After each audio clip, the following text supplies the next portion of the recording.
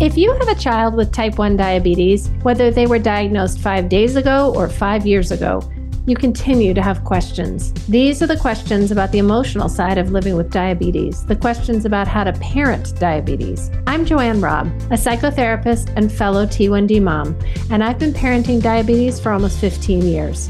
In this podcast, I'm here to answer your questions about the emotional and relational challenges that come with being a caregiver for a child with type 1 diabetes. Before we dive in, I have to remind you that I'm not a doctor and nothing that I offer here should be considered medical advice. If you want to make any changes to the way you or your child is managing their type 1, please be sure to check in with your doctor or medical team. Let's get started. Hi, I'm back here today with Annie, friend and fellow T1D parent, and she comes on the show to read questions that you guys have written in so that she and I can discuss them together. Hi there, Annie. Welcome. Hi, thank you. Why don't you read this question that we have? Okay.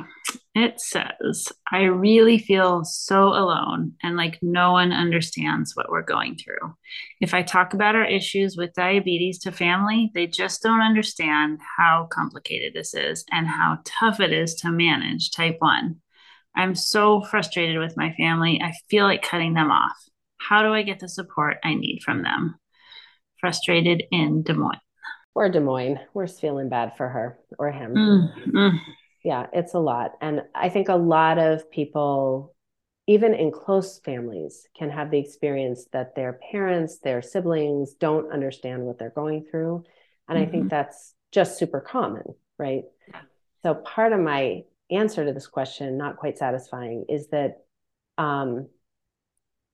this parent might not be able to get, and I'm putting that in quotes, the support that they need from family, right? Like we can think about how to make it more possible and how to create better conditions to have that happen, but not everyone is willing to really truly stretch into understanding what our T1D parent experiences, and that can be sad and tragic, and does happen sometimes. Like I think that I've worked with a few parents who have that happen because their parents are so anxious that they kind of keep a distance. They don't want to really know, right? So there are a bunch of different reasons why that can happen.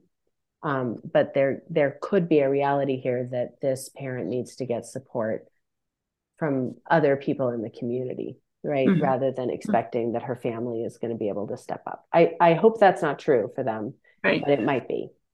I also am wondering, and again, this person doesn't give us much information, but I'm thinking about when your kids were first diagnosed before mine were. And I felt like, oh yeah, diabetes. I was thinking of type 2. I was thinking of, I didn't know anything about it. And I was like, oh, that's really terrible. They have to get shots. And then I, just from being friends with you, I've learned and learned and learned. And then unfortunately have gotten to learn more from my personal experience. So there's something about like, they might not get it. Absolutely. But that doesn't mean there's no value to the relationship, right? They might not truly understand what's different about this, what's so painful for this, what makes this so unbelievably overwhelming. It doesn't mean that they don't care about you, want to come help you out, or can do your dishes, or can, be a supportive family member.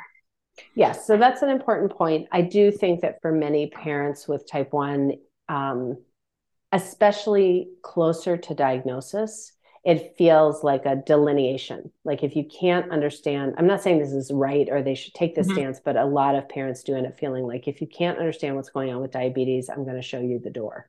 Right? Because it's so much a part of my and our lived experience in this family right now that I really need you to get it.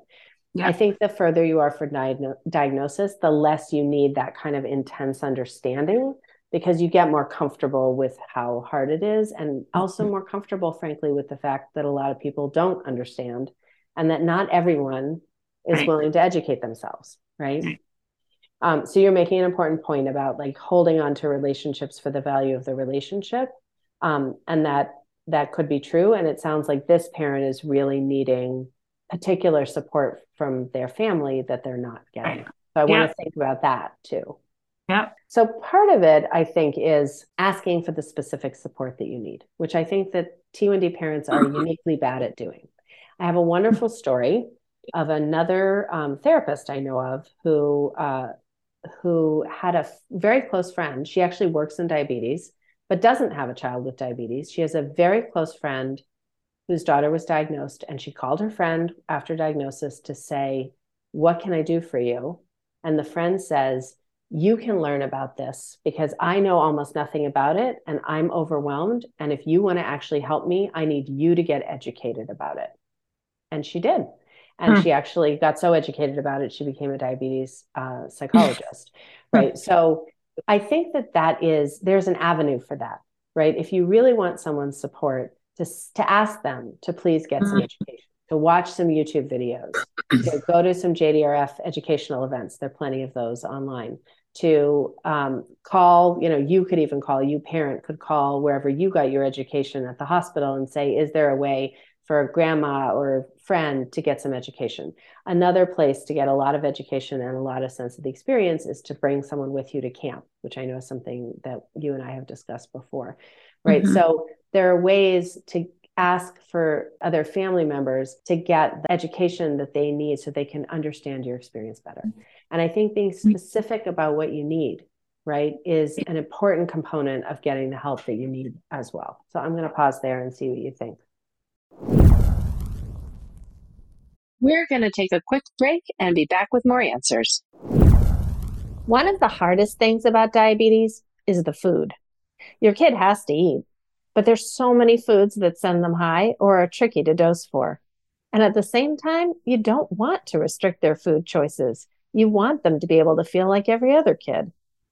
To help you navigate the many challenges of food and eating with type 1, I've created the Sweet Talk Snack Course, a free mini course that gives you 6 bite-sized lessons to support your T1D kid in having a healthy relationship with food and eating. Sign up for it at diabetessweettalk.com.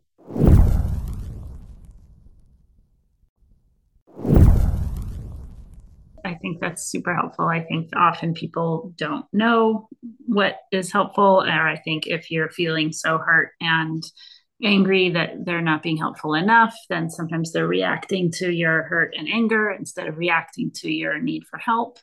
So I think that having suggestions about how someone can get more educated by, going to JDRF or whatever resources or Googling videos on YouTube or whatever,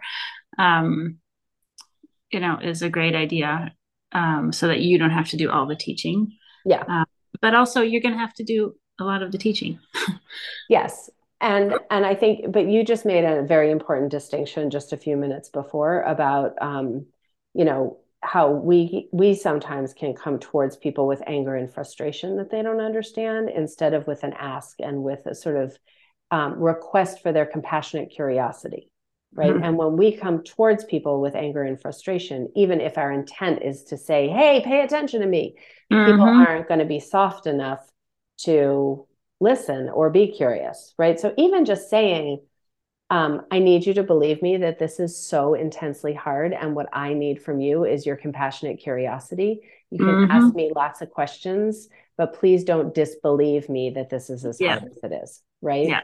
Yep. Absolutely. That is a legitimate ask. Yeah. And it names so clearly what the challenge is.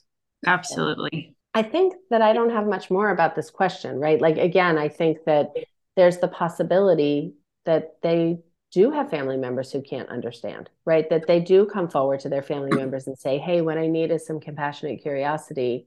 Hey, I need you to learn about this. And the family members brush them off and poo-poo them. That can happen, right? Yep. And then the answer is very clear, right? Then it's not like, I'm frustrated, I want to cut you off. It's like, I've explored with you what you're capable of, and you can only come this far. So you can come over and wash my dishes, let's say, or you can bring me a meal, or you can, meet me for a movie. I don't know, but you can't compassionately understand my experience, right? It's important to distinguish what that is with a clear mind instead of an emotional state. Right. What is available actually to you? And is it something that has value or not? Right. Exactly. So it's an actual decision instead of an emotional reaction to feeling isolated, which a lot of type 1 parents do feel. Right. Yep, for sure. Yeah. Thanks, Annie, for being on the show and thinking this through with me. You're welcome.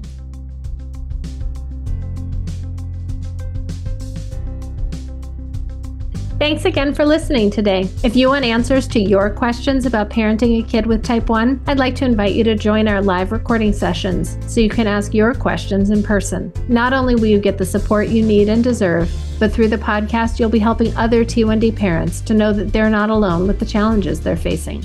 To join one of my live recording sessions, simply go to www.diabetessweettalk.com and click the banner at the top of the page to register. Again, go to www.diabetessweettalk.com and click the banner at the top of the page to register.